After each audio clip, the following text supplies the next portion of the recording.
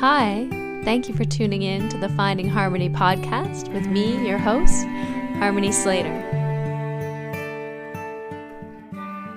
Hi, welcome to the Finding Harmony podcast. I'm Harmony Slater, your host, and I'm here with Russell Case. I'm your co-host today. And our fabulous guest is Sharon Moon, who's been practicing yoga for a long time, started in the early 70s, and has practiced different types of yoga and eventually brought Ashtanga yoga into the Austin scene, I think. Isn't that how you met? Sharon is one of my principal teachers in my life. I wandered into her class 22 years of age. Sharon, do you remember that? Yes, I do. I mean, I was the only Ashtanga teacher in town, except for that person that didn't practice Ashtanga that used David's video to teach by. But for a long time, I was the only Ashtanga teacher in Austin. I did take her class over at Yoga with Guru Karan and Mitab. Right. And she even, she would talk about you in the class, like, well, we're going to do this. We're not crazy like Sharon Moon. Oh. Oh. But I had just moved to Austin. I'd been in school in Chicago, and I'd learned some Ashtanga yoga there from Sudha Weixler. And then I'd taken a year abroad to Korea. And the girlfriend I had at the time, Tamara De Silva, we drove down from Chicago to Austin, Texas. And we were at Whole Foods, and I had no idea what a Whole Foods was. But we were there, and you could get like a green drink and some tofu or something like that. And she showed me a poster. And she said, Russ, look at this. And I looked at it, and it was you in Virabhadrasana on a lily pod. Right.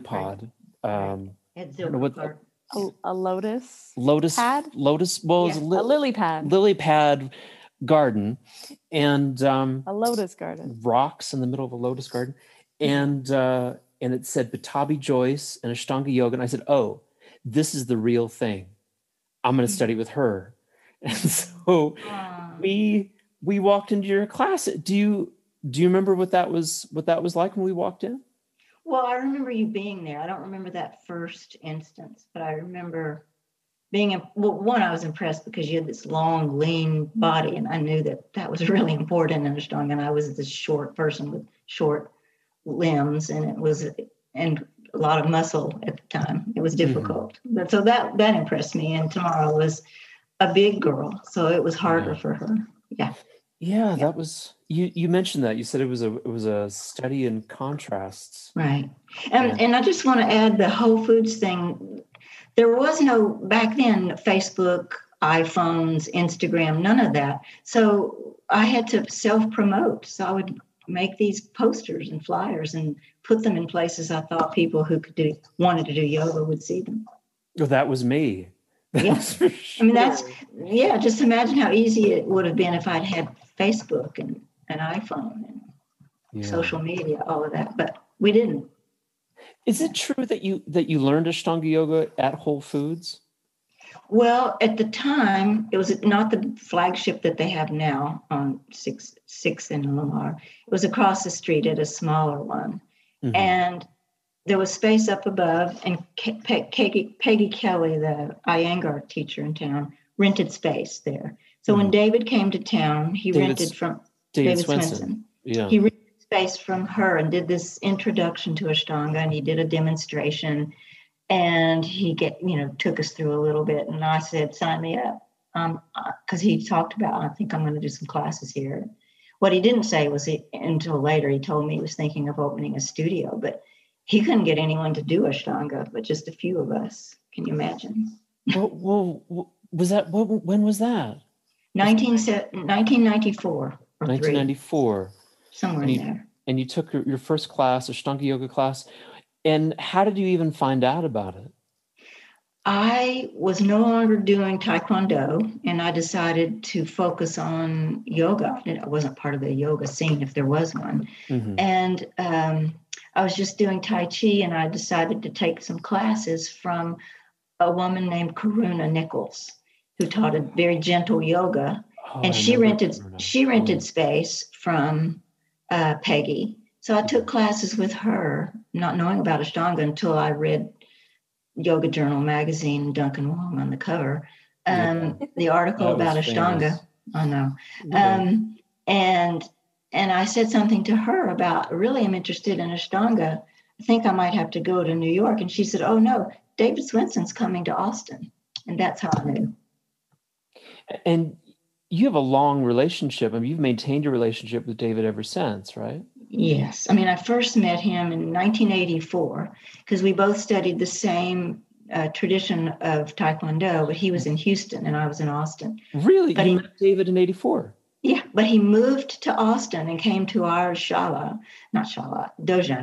And I just never connected with him with yoga. He never talked about it. And when I met him again 10 years later, I knew he looked familiar, but I didn't know why. And one day, because he started teaching regular classes twice a week, he showed up in a Chai Unru t-shirt, and that was our school. Yeah. And that's when I knew. So that was kind of fun. Wow. Yeah. So that's a connection. Yeah. Huh. I think that sounds familiar, but I had completely erased it from my memory for some reason. And so at this point, how old are you in 94? Well, you could do the math. My late 40s, I guess, 46, I'd have to do the math, 46, 47, somewhere in there. 46, 47. And you started doing Ashtanga yoga, and you had been doing Taekwondo. How long have you been doing that? I did that for 12 years. And you were a black belt. Yeah. I got hit by a car on my bicycle because I was also a cyclist. And so I couldn't do hard style martial arts. So that's when I started doing Tai Chi with a guy from China at UT University. Yeah. You came to yoga 20 years before that. Yes. What drew you to this kind of strange, I would assume exotic sort of spiritual quest? Yeah. Well, once I was in it, it was like, oh, this makes sense for my whole entire life. But I left an abusive marriage with a baby, and I was working at the University of Texas, and someone handed me a copy of Ram Dass's Be Here Now, which is the reason a lot of people my age got into yoga, was Ram Dass and that book. Yeah.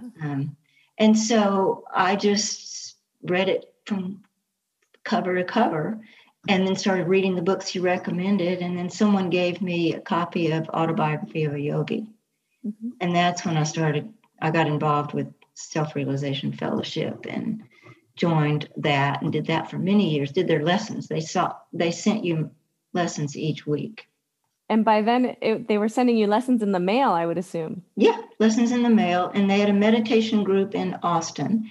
It was on someone's front porch that a little room had been made from her house. And I joined there. And then it moved to a nicer place once there were more people. But so that's, what led me to it. And then Swami Satchidananda came to Austin in the 70s, and I got to be with him then. And he came back again. Yeah. And then he came back again in the 80s, and I got to be with him then. He came in the 70s thinking he'd open his space outside of Austin. But he chose Virginia or somewhere, because I probably would have, my life would have been different. I would have joined his ashram. But so I bought his book, Integral Yoga, and where he demonstrates all the postures. And that's how I just taught myself from his book when I was in my late 20s, how to do those asanas. Now wait a second. There's a lot of very different choices that you're making that are a little wild. Yeah. And I just wanted to ask you, are you from Austin? No. My grandparents were from here. So I started visiting Austin in the 50s. I lived in New Orleans. Were you born? No, I was born in Los Angeles. You were born in you were born in LA. Yeah. And what did your folks do that you were born in LA? They got a divorce. And my mother and I went back to Arkansas, where the whole family was from.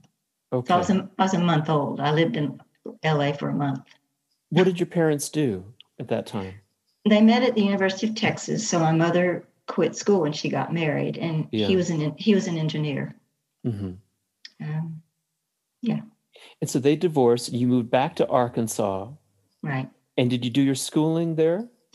Some of it. My mother remarried when I was 9 months old, and so we traveled to different towns periodically for his work. So I went to school in Texas and Arkansas, and then I went to college in St. Louis and Memphis, and then the University of Texas. Yeah, I've been all over the place. Well, how'd you end up in New Orleans then? The abusive boyfriend, high school sweetheart I married, was in school there. Okay. So I was in school in Memphis, and so I got pregnant and I moved to New Orleans. We lived there for 3 years. It's the first time I'd ever really been a part of a big city. Because I was in a girls' school, you didn't go into the city, and I was in a dormitory in Memphis, you didn't go into the city. The different times, remember? Yeah. Yeah. Can I ask you, this is a little sensitive and I don't want to be awkward or anything, but you had a baby with this boyfriend that you had in high school, Mm-hmm. but it wasn't your first pregnancy, was it? No, it was my third pregnancy. So what happened with the other two? I guess it's, I've never talked about it. It's politically correct to talk about it now. I got pregnant when I was in high school. I was 17, and it was 1966. It was illegal to have an abortion. My parents, and I didn't know anything. They took me to the mountains in Arkansas, in the Ozarks, and I got a kitchen table abortion with a refrigerator on one foot and stove beside the other foot, and the dogs running around underneath. And then being a teenager, I got pregnant 3 months later because my mother didn't offer me anything about birth control. And we lived in a town of 2,000 people. I couldn't go into the drugstore and ask for birth control, even if they had it. The whole town would have known. Yeah. Right. So So then I had another abortion by that same person. And then a year later. It was the same boyfriend, the one that went to Louisiana? Same. Yeah. Because abusive people don't like to let you go. They like to control you. So then I got pregnant a year later. I couldn't shake him. I wasn't strong enough. I didn't know anything. So I got pregnant a year later, and he badgered me to get married, and I did, and we had the baby. Now, can I ask you one more thing about your early family? You don't see a lot of Jewish families in the South. No. And were you the only Jewish? Was there a large Jewish community, or were there just a few people around you? No, we lived in small towns that sometimes we were the only Jewish family. It was terrible. It was awful. That's how I was raised, as the only Jews in the village. Yeah. And we were definitely weird. I just didn't know why we were as weird as we were. Yeah. But it was weird. Yeah. And I don't know about you, but as I got older, we moved to Cleburne, Texas when I was in the 5th grade till I was a junior in high school. And I was old enough to understand by then what was going on. I mean, I wasn't allowed to go to certain people's houses. I wasn't invited by certain people, things like that. And then the treatment that I was just given, names I was called, that sort of thing. Yes. I mean, think about it, the 50s. So it was a lot of prejudice. Yeah. Yeah. And so you end up in New Orleans, and he's in school. I guess he's at UNO or something like that. Yeah. And then you say, what was the last straw for you that you said, I got to get out of this? I think I just was starting to get strong enough to realize I can't keep doing this. And also, he's going to kill me. He's going to kill me. And I didn't, because he isolated me. I didn't know anyone in New Orleans. And so my cousin was a CEO of a company, and he got my husband a job. I didn't tell him why I needed him to get him a job in Austin at a branch of the company. Mm-hmm. And because my grandparents were still alive and my brother and cousins were at the University of Texas. So I had support. Mm-hmm. So we weren't here very long before I left him, because the final straw for that was he didn't just go after me, went after the baby. And that was it. That was it. Smack the baby? Well, he tried. He didn't get very far with that one. And then, yeah. So then, I mean, I don't know if this is relevant to anything other than the times and women getting stronger. But my grandmother put me in an apartment because we had to wait a while because we weren't, we'd only been in this state for not very long. So we had to wait until residency or whatever the word was they used. But he came to get my baby, our baby, to visit, and he started to get wound up. And anybody who knows about abusive people knows what's coming when they start to get wound up and manic. And I said, excuse me just a second. And I went in the house because I wouldn't let him in the apartment. I went in the apartment, got my iron skillet, and I came back out and I said to him, you touch me and I will kill you. Good for you. Wow. And I meant it. And he never tried anything like that again. And then he just disappeared. After about 6 months, he just disappeared. Wow. Never paid support, never saw his child, nothing. You never saw him again? No. And you were pretty young when all this was happening. Yeah, I was 23. Wow. Wow. Yeah, so I didn't know anything. Raised in a small town, not very, smart parents. I didn't know anything. He did contact us when my son was like right before it was too late, 16 or 17. I don't know how he got my number, but he called to brag about what a rich person he was and a big house he had, and he had a ski boat, jet ski, and he never paid child support. So we struggled. I had to go back to school and get an education. I dropped out of college. So we struggled and lived in awful places. And he told me that twice. I'm a rich man. So, and then he said, you're not still trying to make me pay child support, are you? And I said, no. And I got off the phone, and I had a friend who was in the child support division of the Attorney General in Texas, in Austin. And I called her. She said, you find out where he lives and I'll go after him. Mm-hmm. So she did. Oh, wow. Yeah.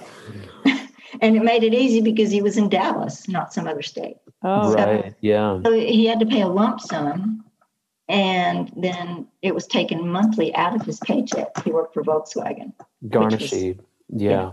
Yeah. So wow. he, and the judge said, Mr. McMullen, it's not about if you're going to pay, it's a matter of what you're going to pay. Yeah.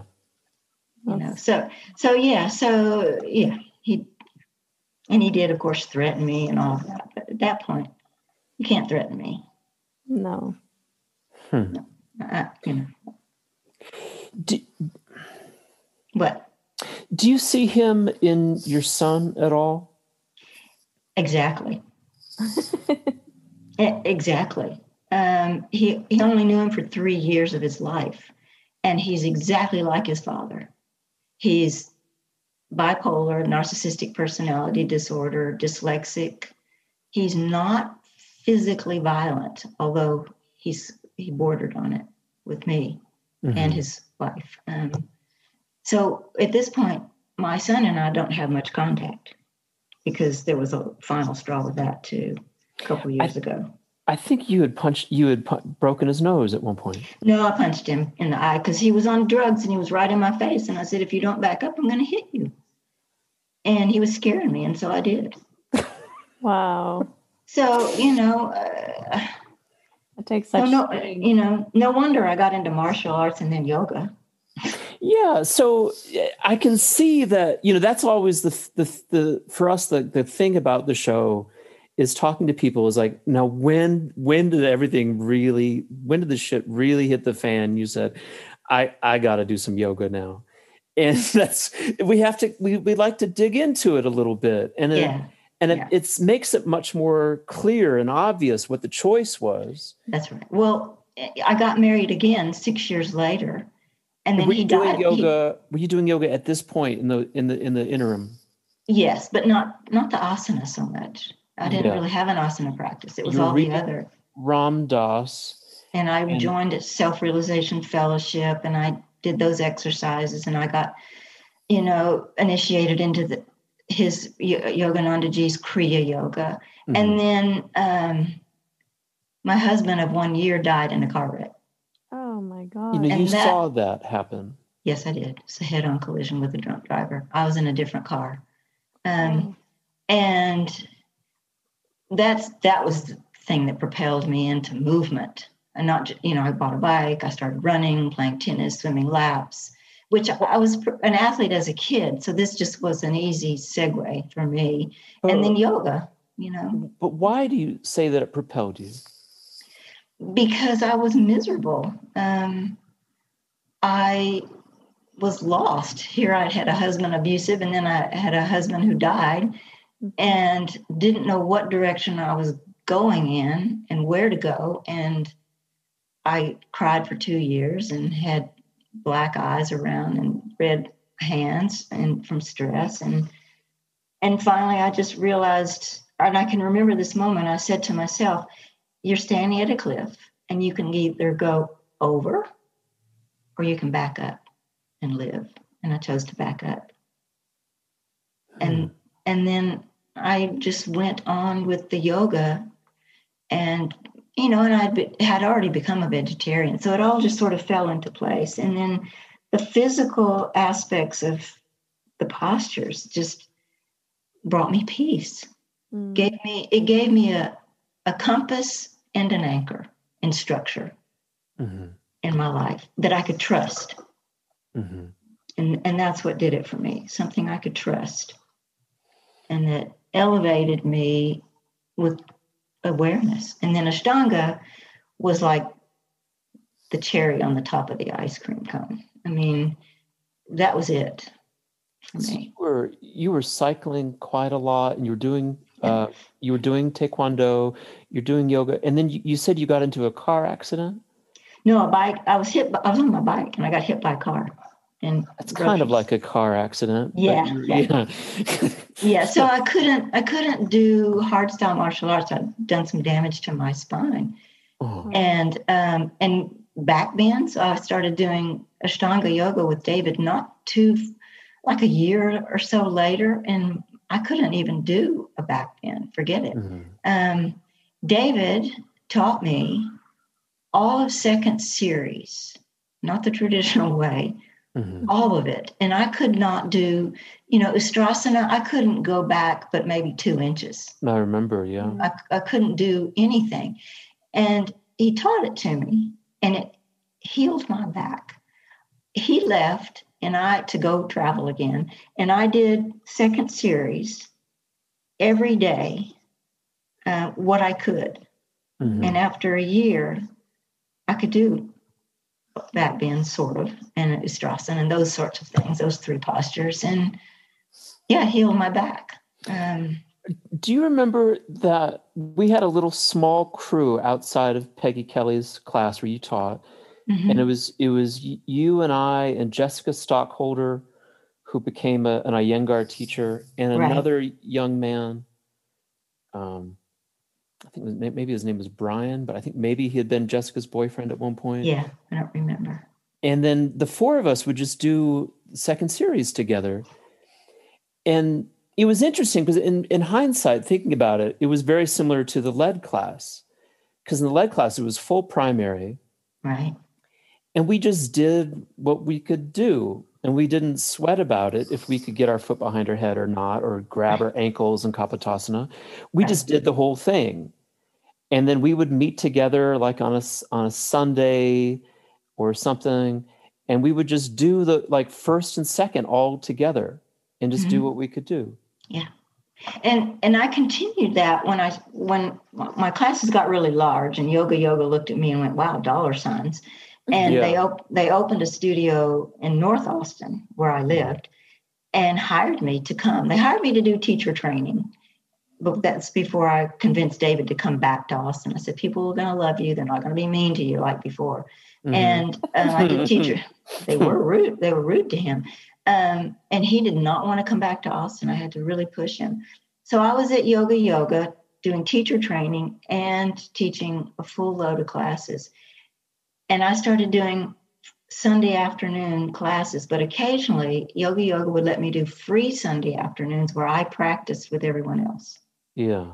But those Sunday afternoon classes were like, the first time I did one, they had to turn away about 20 people because the room only held 45 people, and that was packed in.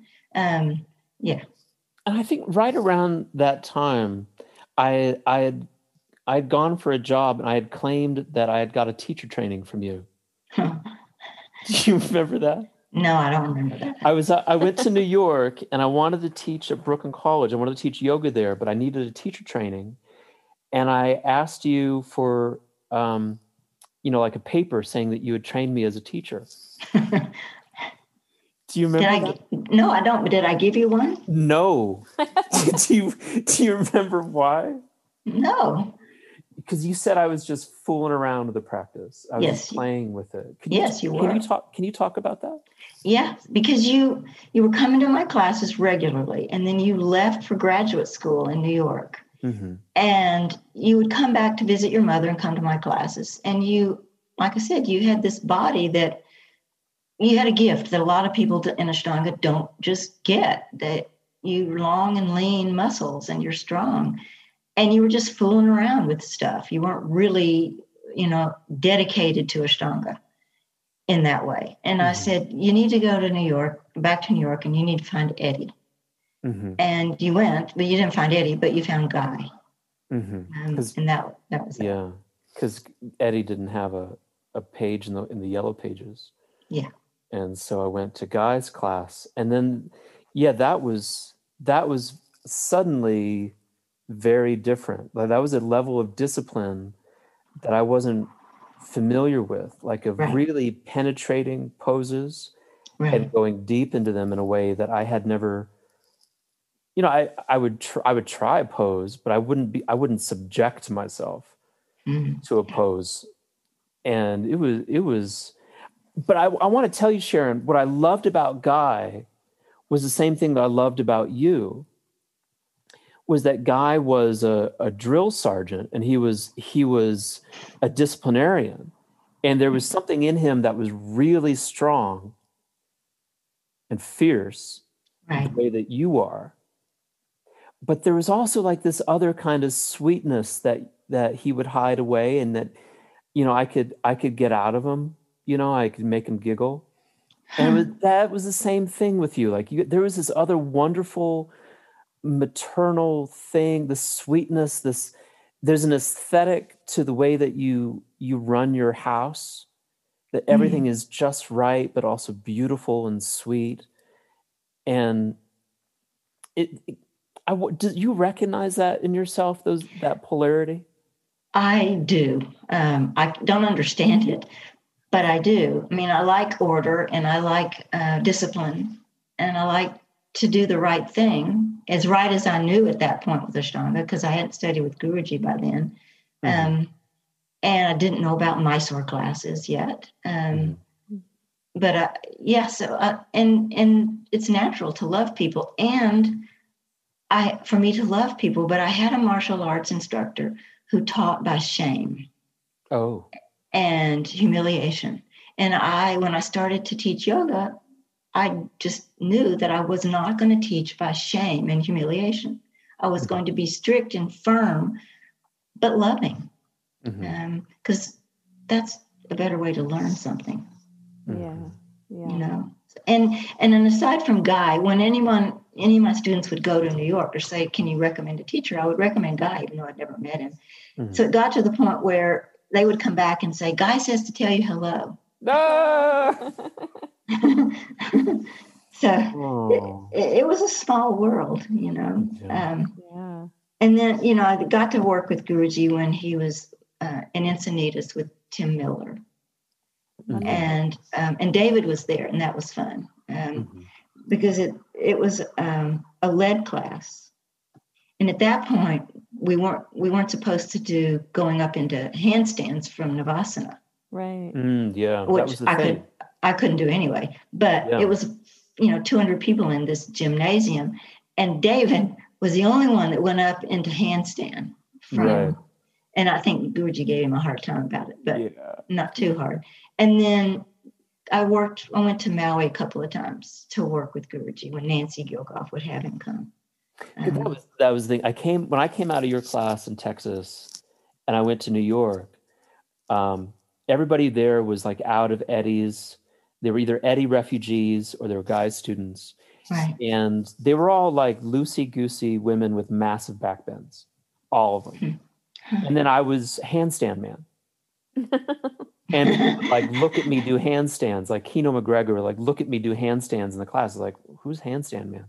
Because that was what I learned from you and David was in between every vinyasa, you do Janu Shasana A, float up into a handstand, do the Chaturanga, do Pancha, Shek, jump back, do Janu Shasana A on the right, on the left side, and then float up into a handstand again. And so you'd end up doing, the way that I learned it from you, like 50, 60 some odd handstands in the course of a lead primary. Yeah. And, and David these days, of course, he's had to change his teaching just like I did. Mm-hmm. But he will say, like in the Zoom classes I took, he will say to people, this is what we used to do, and this is what we do now. And I got where I would say, the same thing. If you want to do a handstand, you can, but it's not really what we're supposed to do anymore. Right. Handstands. But, I think it hurt my back bend too, because my shoulders and upper back were so strong that I couldn't access anything above the joint, above the sacrum. There was no real, what do you call it? The lumbar thoracic joint. Right. That wasn't there. Everything was super compressed in my chest and the shoulders. I had to rediscover like 5 new places to do back bends because it was so important to what was going on in Mysore at that time. Mm-hmm. Whereas I think before the 2000s, people were really interested in getting really strong in Ashtanga yoga. Right. Right. And for me, I came into Ashtanga really strong from all the things I'd been doing, but I was also muscle bound and really tight. Mm-hmm. So there were a lot of things I couldn't do until I let go of some of the other. I want to ask you about a very difficult period in your life. You and I decided to go to Mysore together on our first trip. Right. I came a little bit earlier than you, and you came a little bit later, but we organized it together. I wonder, I remember that you had a really hard time, but I wonder if you could tell our listeners that story about finally getting to Mysore, how you got there and what happened when you did. Okay. So I'd been raising my grandkids and somewhat supporting my now former daughter-in-law. And I was working full time for yoga, but I just couldn't afford to go to Mysore as much as I wanted to. I couldn't. And so a student came up to me and handed me a blank check. And she said, I want you to go to Mysore. I want to invest in you rather than my portfolio. Mm-hmm. Wow. So I went for a month. It was September, so a lot of people were already gone. So I remember some people were like, why are you coming now? Everybody's leaving, which to me was somewhat of a good thing because it was already overwhelming to me. There was so much energy in the room, and I'm really sensitive to egos and energy, and it was not fun. And I thought about leaving. I thought about going to Bangalore. And then I reminded myself that it wasn't about people in the room or me. It was about Guruji and the yoga. Mm-hmm. And then I found a way, I used some mantras to do my practice that went along with Ujjayi breath that helped me focus more. Mm-hmm. So that when I went back the second time, I knew what to expect. I knew what to do to make it a pleasant experience. It is a lot like a zoo, Yeah, and you just want to watch the zoo animals. yeah. It's a And the room whole, full of Type A people. yeah. And like that drishti, the people that can hold on to their drishti in Mysore are really super beings. Because that's not something that I could ever really do. I don't think I ever really ever got a hold of it. I just watched people and did my practice. Right. But you'd been doing Mysore classes with Guy, hadn't you? Isn't that how he For teaches? years. For Yeah. years I had. But like Mysore is, I mean, there are people next to me doing fifth series. Yeah. There were famous people. There were famous yoga people on top of being famous, other people being famous. Right. Natalie Portman in the room. Like it was just so much to gawk at. Yeah. And I would sometimes I'd rationalize it like, oh, I'm learning things about how to do things. But people that I really respected had no idea what was going on in the room. They were so focused on their practice. And I believe that Sharath and Guruji knew that about them. They could tell who was focused and who was just spinning out. Right. Yeah, I have to agree about that. I want to say something because Harmony may not be aware of this, but I taught, and you know this, Russell, I taught lead classes. I knew about Mysore classes, but I didn't really know how to teach them. I shouldn't have been teaching Ashtanga. Actually, let me back up on that. I was new to the practice, but David left and said, "You teach." He made me take his teacher training. He made me. Yeah. And then he left. And so you had that woman on South Lamar teaching Ashtanga from a video or whatever she's teaching. And then there was a woman who took 2 of David's classes, not even his teacher training, and went to Gold's Gym and started teaching what she called power yoga and telling people she was certified in Ashtanga by David Swenson. Yeah. So David had to call her up and say, knock it off, stop telling people that. And I wanted to counter, I loved the practice by then, but 2, I wanted to counter what she was doing. I wanted to offer not something called power yoga, but something called Ashtanga yoga. Mm-hmm. But I taught lead classes. And eventually at Yoga, I had to really work to push them to let me teach Mysore classes. And they gave me 1 a week, I think. You can't teach Mysore once a week. The whole thing doesn't work that way. It has to be 6 days a week. So that didn't go over very well. It was primarily lead classes. I think now, before COVID, when they were still teaching there, they had a lot of Mysore style classes because people now understood what it meant. Back then, they revolted. They were like, I'm going to stop now. I paid full price for this class. And I have to stop now. I paid the same money as she did. Yeah. So people just didn't want to, and I have to come back in a week. Can't come tomorrow. Right. So none of that worked. And I've had arguments with people about this because I think Mysore practice, Mysore style is the best way to practice Ashtanga. Yeah. I personally don't think it's the best way to learn Ashtanga. Oh, interesting. Because I find it harder for people because in a lead class, you learn the sequence, you feel comfortable with it. You don't have to think about it so much. You get it memorized. Mm-hmm. You get explanations, at least in my classes, you got explanations about the breath and the drishtis and the locks and every posture and the mechanics of it. Yeah, and options. Because I was trained by David, I gave options. That was another thing people didn't like about me, but who were really strict about it. But I gave options so that I felt like everybody should be able to do Ashtanga if they wanted to. Mm-hmm. I had a woman come with a prosthetic leg. How do you say that word? Prosthetic leg once to Ashtanga. We just worked with it. So there's that difference for me. So I practiced on my own. I didn't have a teacher. David left. And whenever he would come back to do a workshop at wherever I was renting space, I didn't take it. I assisted him or did whatever I needed to do. So I didn't have a teacher. So Mysore style was easy for me to transition into when I went to India. You're used to self-practicing. Yeah, I became my own teacher. No.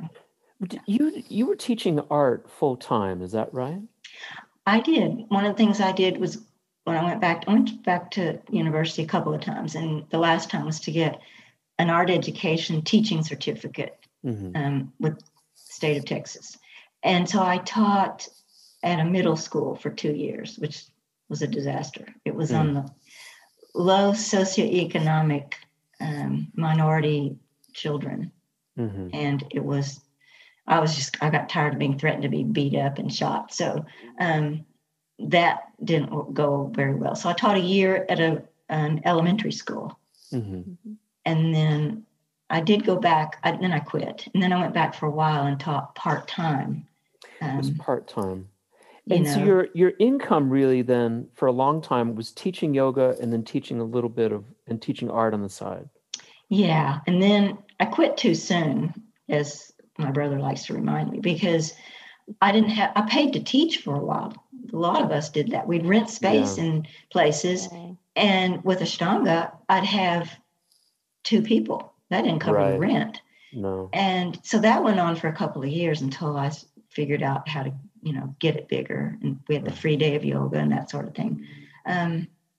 But yeah, I'm not sure how I got off onto that. But. Well, I was kind of leading you to also you started teaching at the Texas School for the Blind for a long time. I did 7 years. I did a class once a week, and they were higher level. There were no biters, and there were no deaf and blind.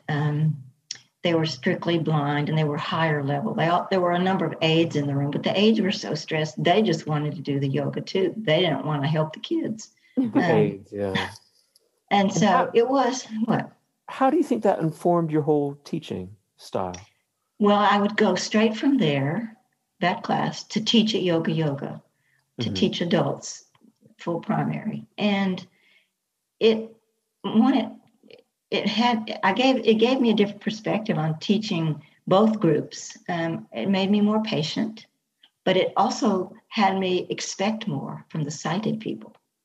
I didn't want any excuses. I hate to admit that. But I hadn't really thought about that in a while, but it's true. You work with these blind kids and they will do whatever you ask them to do. And without, some of them would complain, but because they were kids. But it's a great experience. They're tactile. So I would massage their necks at the end with that oil I used to use, and you always they loved that. And I brought in Guru Karm from Yoga with her gong. They loved that. And I brought in someone who played the tablas and the flute. He let them all play the tablas, and I brought in a full band, drums, the whole thing. Wow. And they let them play around after the yoga with the instruments. And when I would say harmony, when I end my classes, I don't just say goodbye, thank you for being here. I make a circle. This is nice. And then I hand a word bag around, and I always explain it has nothing to do with yoga. And please don't go to Guruji and say, "Where's the word bag?" And you pull the word out, and the word of the day is like compassion or love. And then we'd all just we'd take the sweat on our forehead and we just put the word on our forehead. No, not everybody did that. But some people did interesting things with their words. There was one person had a notebook and she kept them in a plastic sleeve. One person kept them in a jar and gave me the jar when I quit teaching. One person glued them onto a glass jewelry container and gave that to me when she moved to England. It just, you never know. But the kids, when I would say make a circle, they kind of but everyone wanted to touch me. They got as close in as they could in the circle, whereas adults make a circle. Whereas the kids wanted to get in really close because I would read some story to them afterwards. Kid oriented, where I did also read things in the adult classes too. But I always tried to explain that those were my things. They were not Ashtanga things. And I guess that's the nurturing part, Russell. Yeah, that's right. is because I would massage people. And after a while, I had too many students. I couldn't go around and do that. So I had to only massage the people I knew were having issues, emotional or physical. I would get to that them. Explains why I always got a massage. Okay. What? So you've helped me a lot in my life. A couple of times, and I tried to return the favor to you. And we can talk about that in a minute. A couple of times, you have gotten me a job that I really needed. I remember the first time we were in Mysore together, and you got me a job in England, and I'd never been to England before, but I was trying to date somebody that was there. And then you just got me this gig, and I ended up teaching my first job, and I ended up teaching Ashtanga Yoga in England. Right. In Brighton. Yeah. At the I forget the name of that, because Manju taught there too, in Derrick Island, Ireland, and what was his wife's name? Christina. Christina taught there. So they had a different way of doing Ashtanga. But I went for a month, and then I don't know how long you came. But how did you get that job in the first place? Louise Ellis was there for a while too. Yeah, Louise Ellis came. Yeah. Well, back in those days, people advertised on different websites, for jobs, not just Ashtanga, but any yoga jobs. And I just applied to a lot of them. And I applied to a lot of them. And that was one of the ones. David's the one who got me into Skyros Island at the Healing Retreat Center. Which was also Christina Ireland's place, was it? Derrick went there. Christina didn't. Okay. Derrick did, and so did, what was that guy from England? John Scott? John, he was the handyman there. And that's where David met those people. Okay. Yeah, because they were all there at one point. There are a lot of stories about Derrick. In fact, when I first got there, there's a library, and there were photos of Derrick everywhere because he had passed away by then. Right. So, I remember Hamish Hendry was a cook there. Really? Wow. Yeah. I didn't know that part. I remember one time in Mysore, because you're not, as people can probably tell, you're not Scottish. And you had said at a party, you said, "Oh yeah, Hamish." Oh right, God. And I remember this one violinist lady who was a professional violinist who was Hamish's student. She looked up, and I was just like, oh, I could just see the mortification in your eyes as you realized. As she rolled her eyes. Right. I make mistakes like that. That's okay. It doesn't matter at this point. When you reach my age, you don't care anymore. Well, how did you then? Did you get the job in Taiwan the same way? Yes, I did. You just applied to it. I did. It was on this website, and so first I applied to one that was in Shanghai, and he called in the middle of the night, not taking into consideration of the time difference. He called in the middle of the night, woke me up, and he said, "You get the job. I need you here in a week." Yeah. And here I am with a full house. Yeah.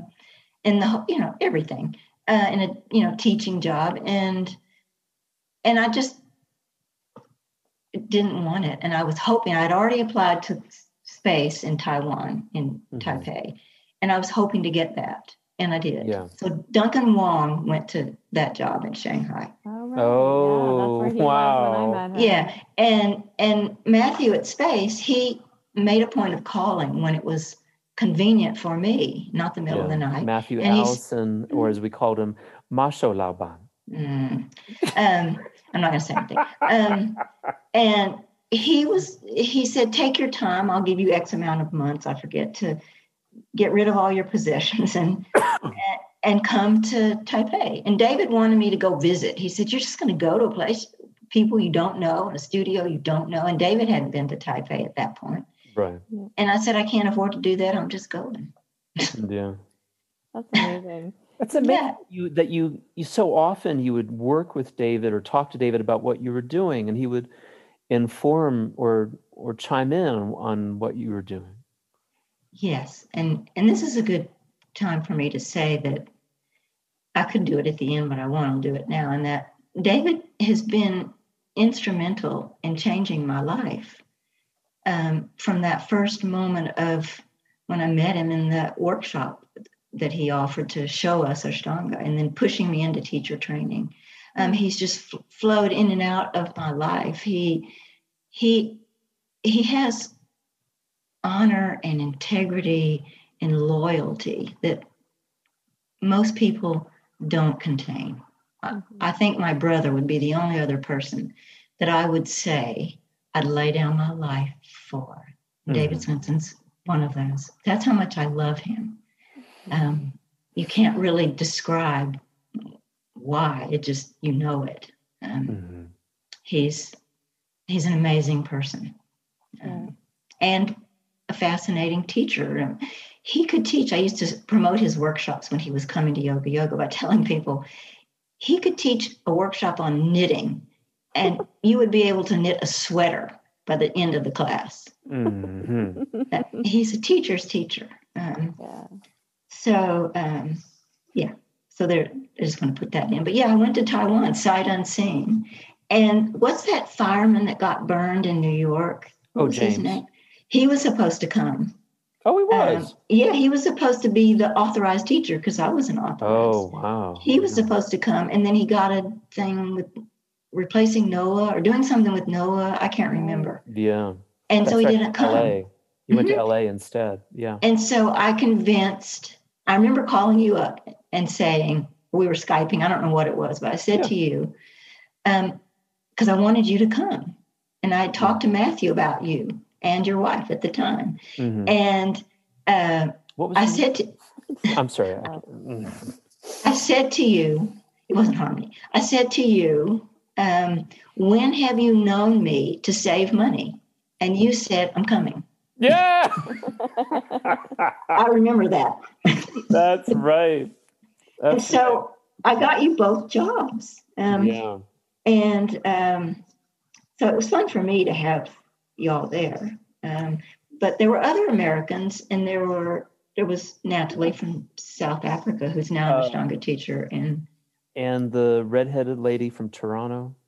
Emma O'Neill. Emma O'Neill was teaching there. Oh yeah, I forgot about her. Yeah. And then there was another woman who lived near me out in the suburbs that was only there for 6 months, and she was from Canada. I forget where, but she started Greenleaf or New Leaf. She started this nonprofit working with kids in the prison system when she went home. Oh yeah, that's right. It was very successful. What I remember about it, especially when you and I were both there, those early days, it was less so 3 years later, but in those first, with all those other Americans there, everyone was kind of vying for importance. Right. I remember it was a viper's nest of intrigue. And I am not proud of some of the things that I did. No, me either. I felt like I said things behind people's back. People were always asking me who I was supporting and who I was against. Right. And it was a bad scene. I think you and I actually might have had some bad feelings towards the end of your trip. I don't know if you remember that. I do, because I misbehaved too, out of character for me. And I can't tell you why. I think, and maybe you'll appreciate this when you get older, is that how I see my life now is sort of but making repairs on all the mistakes I feel like I've made. The things I've said and done and thought in my life. I want to atone for those and move on, because it just makes an easier exit, I think. Yeah. Well, one of the ways that I wanted to do that was to get you a job, because you had helped me so much, and I'd felt bad about how things ended in Taiwan, that we were intriguing against each other, or different things. And I called you up and I said, would you come and live and work in Africa for a year by yourself? I remember, and I said yes without hesitation, of course.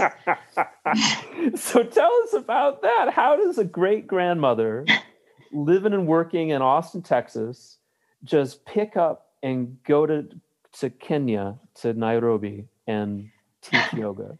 Well, let me just remind you that there were two other people, two young people who were also interviewing. At least you told me they were interviewing for that position. Mm-hmm. And you gave me the amount of money and that I was going to be paid. And it was really good. And I said, yeah, absolutely. And then you came back and said, well, they've changed their mind. This was the Joyce Foundation that you worked for. So you were basically my boss. And I said, so it was Gene Ruffin and his wife, Salima Ruffin, were in charge. Salima Ruffin's sister, Gina Din, and Jasmine, they were kind of like, they had an idea of who they wanted. And so I was getting flack. Gina Din, Yasmin didn't care. Gina is on the board of Africa Yoga Project, who the Joyce Foundation gave the grant to. Gina was on the board. She and Paige are the founder of AYP are best buddies. Mm-hmm. So somewhere along the way, somebody said, no, you can't pay her that much. Mm-hmm. And someone decided I should make I remember this. Someone decided I should make what the teachers at Africa Yoga Project were making, which was equivalent of about $1.25 a month. Something ridiculous like that. And so I said to you, you know what? There's two young people who have applied for this job as well. Yeah. They don't have any experience, but they're young. They'll see it as an adventure. Hire one of them, because I'm not going for $1.25 a month. That's right. And you hired me. Well, Gene hired me. You flew me out to California because you met Gene, and he loved you. Yeah. We got along. I remember sitting with Gina and Gene at a table, because all the way that Gene did business was over the dinner table. Mm-hmm. And so whenever we made any kind of tactical decision, or whenever we had to defend any decision or argue for any decision, if you couldn't argue it in 2 sentences over dinner, then you've already lost. And so Gina said something about this other young person being better because they'd have more energy. Right. And I said, yeah, but they don't have Sharon's heart. Mm. Sharon is actually going to care about these people. Right. Yeah, they didn't want an older person. That's right. And so then Gene liked that answer in 2 sentences. And he said, yeah, okay, we're going with Sharon. And then we all got on an airplane. Yes. We all flew first class to Nairobi. Ridiculous. And I didn't know what was going on. We stayed in a fancy hotel. Yeah. And someone dropped the ball in Kenya. I guess that's right. I don't know who it was. It was supposed to find me housing and get me set up with everything. No one did. No one did. We had to spend the weekend trying to figure out what to do. Well, yeah, you left. You went to Gina Din. Gina, is that her last name? Gina Din, yeah. That's her. You went to her house because y'all were all going to go back to California. Yeah. And I had a return ticket. And here I'm sitting in a fancy hotel. I don't know anything about anything in Kenya. I don't know the customs. I don't have a home, nothing. Mm-hmm. And I got a taxi to where you were. And I went in and I said, I'm packed and I have a round trip ticket and I'm going home with you because there's nothing happening here for me. Right. And I don't think you even understood that. So Gina got her assistant to help me, and Paige also helped. Yeah. The assistant was really not very focused on getting you a house. No, Paige is the one who did it. Yeah. Paige took me to a couple of places and then I settled on one. But one thing that I remember, somebody who was very high up politically went to a demonstration that you and I gave in front of like 1,000 school kids and all of the people that were going to be involved in the Ashtanga Yoga Project, the Africa Yoga Project. And he said, this is the smartest thing that I saw that day, is that ostensibly, like, you should have gone up and done a demonstration of Ashtanga Yoga on stage to show everybody what it was about. But what we did instead is I was wearing a suit and you were on stage and you called me up and then you taught me Ashtanga Yoga while I was in my suit. I remember. Yeah. I don't remember the suit, but I remember doing that. Yeah. I remember taking the jacket off and I still had the tie, and you telling me to put my foot behind my head and stand up. Right. And you were calling out the numbers, calling out the postures, calling out the thing. And it had made such a huge impression. I remember like the crowd was just like overwhelmed. Like, you know how like when you win a crowd, Right. and they were just like, whoa, like you could feel the air just in the room elevate. Yeah.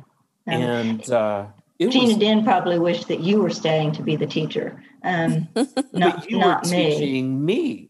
And that's what was cool about it. I know. But I did have to prove myself to them. I don't know if you know that, but Gina had me come out and teach her a class in her yoga room. She had people come from Africa Yoga Project, those teachers, to work with her. She wanted to see what I was about. And just so people know, Gina was Bishop Tutu's public relations officer. She was Nelson Mandela's public relations officer at one point. Many of the heads of states throughout Africa used Gina for public relations. Right. And she was a fixer. She was a big deal. She was the fixer in Africa, and always flew private jet wherever she went. But go ahead. I'm sorry. Well, it was Yasmin, the sister that wasn't involved in yoga at all. Yasmin is the one that I became friends with. Mm-hmm. And I don't remember how that happened, but I would house sit for her when she would come to the States to see her other sister. She was just lovely. She was a lovely lady, and the two of you matched. And we were closer to age, Yeah. Whereas Gina had too many barriers to be able to have a relationship. Yeah, I know that there was one time I was invited to a dinner. I mean, now I would do things differently if I were to do it now, knowing things. I would just say no. I'm not coming. But I went thinking I was supposed to or had to. And she would have these people high up. Well, there was one time a guy was going to run for president of Kenya. And they weren't very nice to me. And she would have some of the younger teachers, Americans that were at AYP for certain amounts of time. She would invite them too. And so those guests just sort of ignored me and were really nice to the young people. Right. It was interesting. It's very interesting, but so what were your days like when you were teaching the kids in Kenya? Would you teach many classes or just one? Well, I wasn't actually there to teach the kids. My job was and this is how it worked.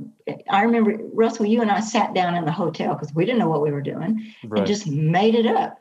I went in, and out of 55 people that they brought in, because everybody wants a job in Kenya, the unemployment rate's like 85% or something.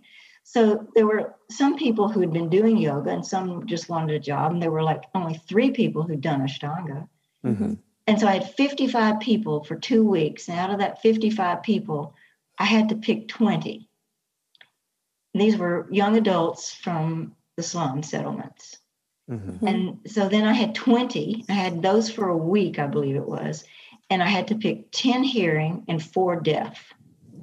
And those were the teachers that were hired by the Joyce Foundation through Africa Yoga Project that then went back out, had to find schools and orphanages and special places to teach classes.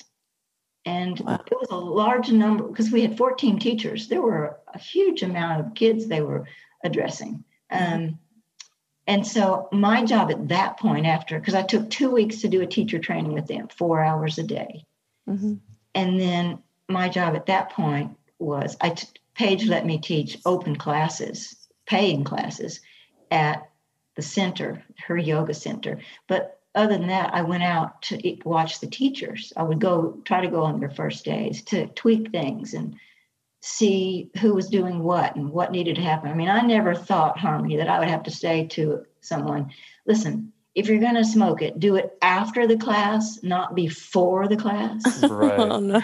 Yeah. Because he was forgetting everything and he didn't know. I mean, eventually I had to actually fire him. But yeah, so I had to do that. I showed up at this special school and there were 200 kids in that 200 in that first class, deaf, Down syndrome, spina bifida, kids in wheelchairs, cerebral palsy. So my job was to break that up, to pull in the teachers from the team and say, you're going to take this group and this group and move them places. I mean, oftentimes we had to do yoga outside. Yeah. And we didn't have mats. Yeah. That's the other thing. Paige was fun. It was like, they can be on concrete or dirt floors in the schools. The schools had dirt. 10 room schools had dirt floors most of the time. Yeah. Yeah. And so I found that you could take it was mostly black rubber pieces that the sandals are made out of in Kenya. They have sheets of them, and you could put, depending on the age, you could put 3 or 4 kids on one sheet. Yeah. Oh, wow. And so I would buy rolls of those and then oftentimes leave them at the school. Sometimes they disappear. But so at one point I bought so many rolls from the slum shopping center that the person making sandals said, "Are you making sandals? What are you doing with all that rubber?" Yeah. So the Joyce Foundation did have Yasmin's son, I forget his name. He was a big deal in the radio thing. Yeah. Fareed, something. I remember that. Had him get mats made out of tires. Mm-hmm. And the smell was really strong. And use Kenyan blanket material for the tops. They were quite pretty, but we only got not very many. And they were very expensive. And it just really upset me because here are all these kids who don't have mats.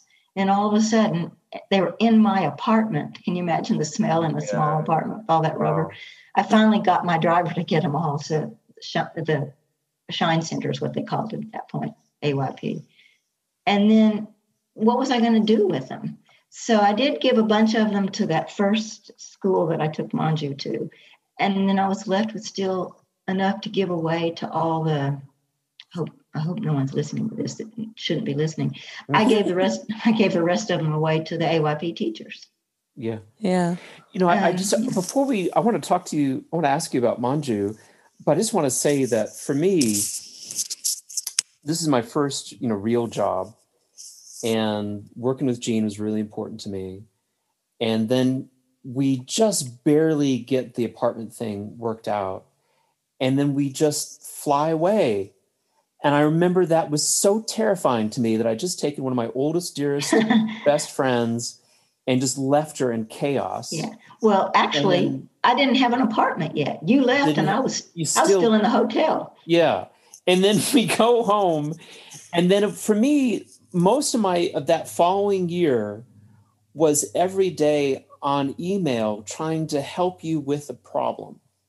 Yeah, I would email you every day with what happened during the day. And I would try and work out what the problem was and who could I speak to fix it.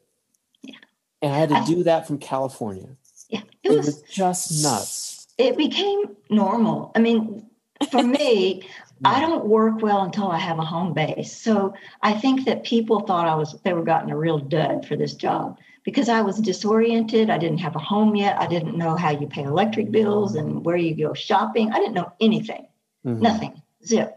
And once I had an apartment and I started the training, it all clicked in place. But yeah, people really thought I was not going to work out. And I guess a lot of people didn't want me to. But the week I started at AYP, Paige left to go to New York to have her baby. Yeah. So I didn't have a support system because her partner at the time was supposed to be my support system. Meet me at the studio, unlock it, and, be support for me with whatever I needed because I didn't know where to get anything. Yeah. And he disappeared.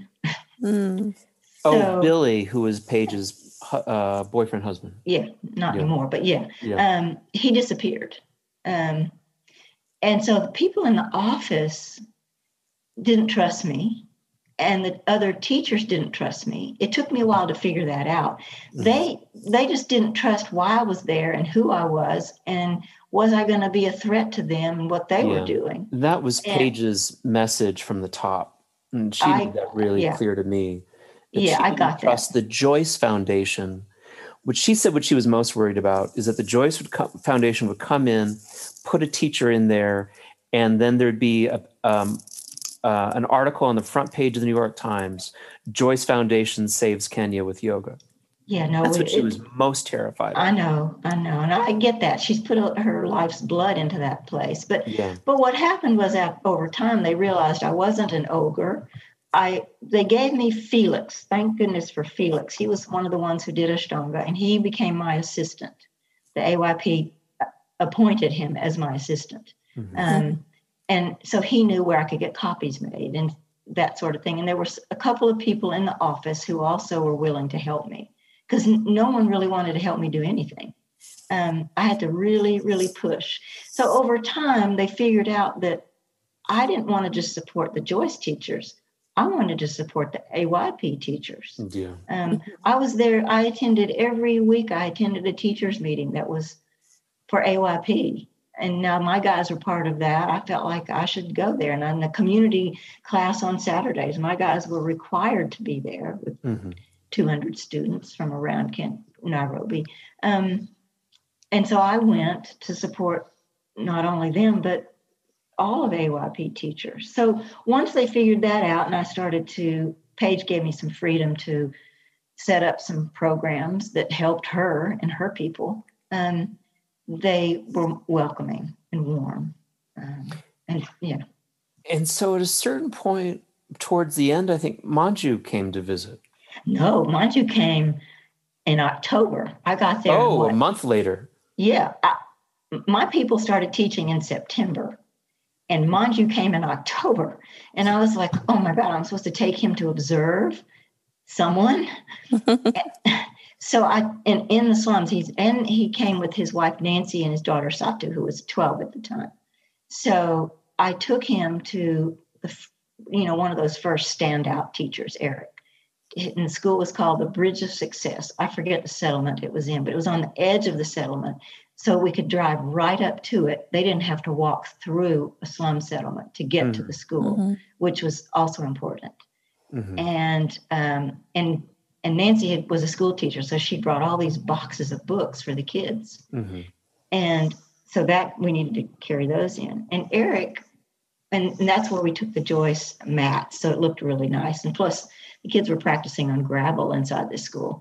Wow. And so there were kids. Eric was working with kids 3 years old to about 8 or 9, doing yoga. Wow. And he was so smart. He invited Manju. We introduced him, and then he invited Manju to lead off the first sun salutation. Oh, cute. Which was, Manju loved it. And so at the end, Nancy gave out her books, and it was beautiful. And then I took them to lunch at this place that Yasmin had told me about. And Manju sat there. I remember just bursting into tears. Manju sat there and he said, I'm really impressed with what you are doing, and I'm going to authorize you. I didn't know he did that. Apparently you had to be with him for 10 years, which I had already by then, but I didn't know he did that. It's different from what Guruji did and what Sharat does, but still, what an honor. Yeah. And so he turned to Nancy and said, make sure this paperwork gets done. That's incredible. It's really, like, for me, that's the story of the trip, is that Manju came and saw what you did in spite of all of the massive problems we were having getting the whole thing going. And then he'd come and gave you his blessing to teach based on what he'd seen. And I thought that was just the most amazing thing I'd ever heard of. Yeah, it was beautiful for me. And then one of those days, I took him back to the Shine Center so he could teach a class. But I hired, because a lot of those people are dancers and they're acrobats. And so I hired a team of acrobats to do a demonstration for him. Oh, cool. I know. It was just fantastic. They loved Manju. And the deaf people gave him his sign name, which was 3 fingers, because they'd seen a picture of Guruji, I guess. 3 fingers across the forehead. That was Manju's name. That means Manju in sign language now. Yeah. Oh, that's great. Oh, I love that. But they just adored him and they wanted him to come back. And of course I talked about David a lot and they really wanted David to come. And that didn't happen. But after Manju left, Sharat wanted to come. Yeah. Right. He was, yeah, I remember. He had heard about it. He said, I want to come. Yeah. And he saw pictures because Sonia Tudor Jones took a group of people, Yasmin being one, Gina being one, I think it was, to Mysore. Yeah. With Salima. And they showed him pictures. Yeah. And he wanted to come. Yeah, that was very special to him. Yeah, I know. So you have other questions for me? Well, I feel like we kind of probably should wrap up a little bit. I know you so well. There's so many things I could talk about and say. But I think just to finish up, I just wanted to know if you could, you're a great grandmother, and I just wanted to know if you could tell us a little bit about how your grandkids are doing. Well, the two that I pretty much almost raised are adults now. She has two kids. Yeah. And the one that's the light of my life is going to medical schools, I hope. Next fall. He's in the ER at St. David's Hospital for the last 3 years. His girlfriend's a nurse. He is dedicated to it. He is also the reason that I didn't return to Kenya. I came home, since the Joyce Foundation didn't want to do the grant again, I came home thinking I would set up a nonprofit. I talked to my brother. He'd given me a name of an accountant because he said, I don't want you to go back to Kenya. And I'm not going to do this. And so he gave me the name of someone to work with. And then my grandson, 2 days after I got home, needed help. He asked to be rescued. And that was it. So I got him through the last 2 years of high school, out of his home that he was in, his last 2 years of high school, and then into college, and then now hopefully into medical school. So I just think that's amazing because he's now older than I was when you met me. Yeah. I just think that's amazing. Yeah. He's an amazing young man. He did do Ashtanga with me for a while. Yeah. When he was all 10, you know how they are, Gumby things. Yeah. But yeah, he is an amazing young man. And so my granddaughter has two kids. So I'm now a great grandmother to an 8-year-old and a 6-year-old. Oh, yeah. Wow. So I don't see them. I can tell you, if I lived where they live, I live an hour away. If I lived where they lived, I'd be helping to raise those two as well. Yeah. But I'm done.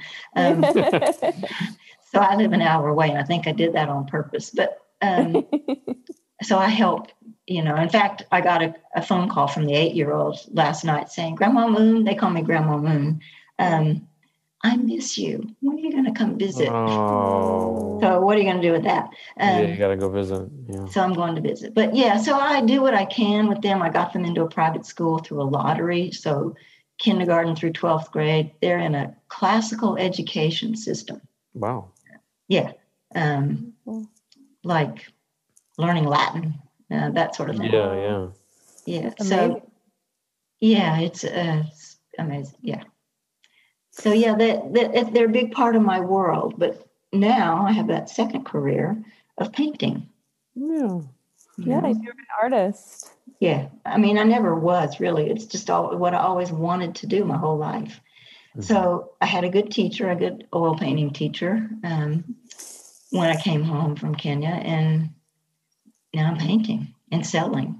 And I don't paint to sell, but I had a solo show last year and 100 people showed up. Wow. Most of them, the gallery owners are like, we never had this many people for a solo show. Most of them were my students from Austin, of course. Yeah. Because I know how to self-promote. But but we sold, and they'd never sold this many in a solo show. I sold 13 pieces that night and one other piece before it ended. Wow. Yeah.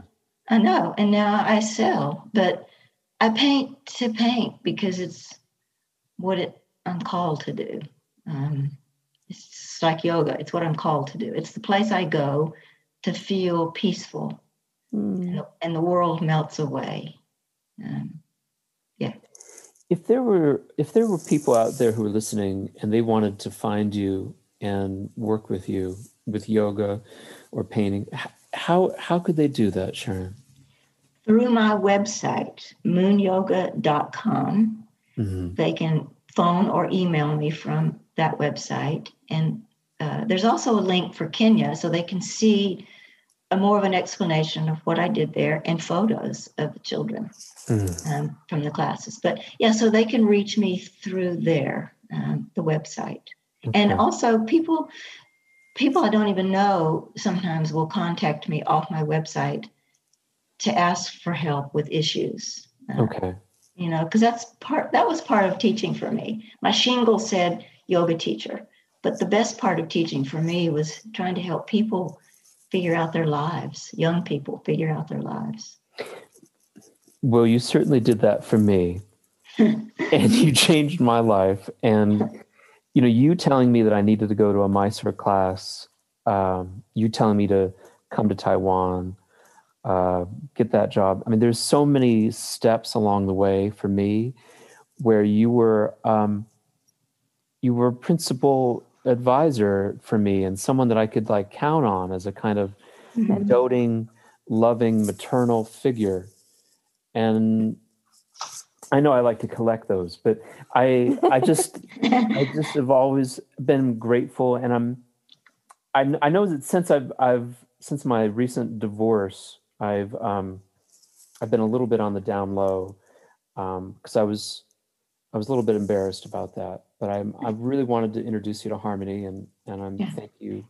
And I'm the one who reached out to you because I wanted to make sure you understood that I don't sit in judgment of anyone. How could I afford to do that?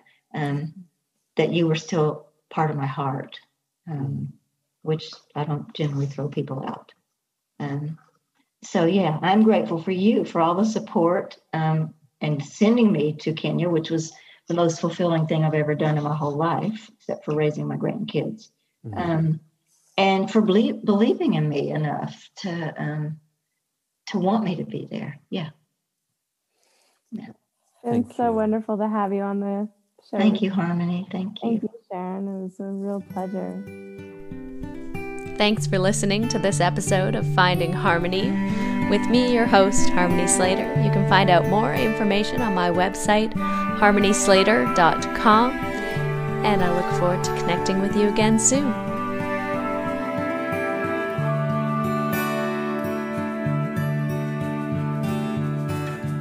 Standing in eternity's shadow, watching the breaking waves, there's a heart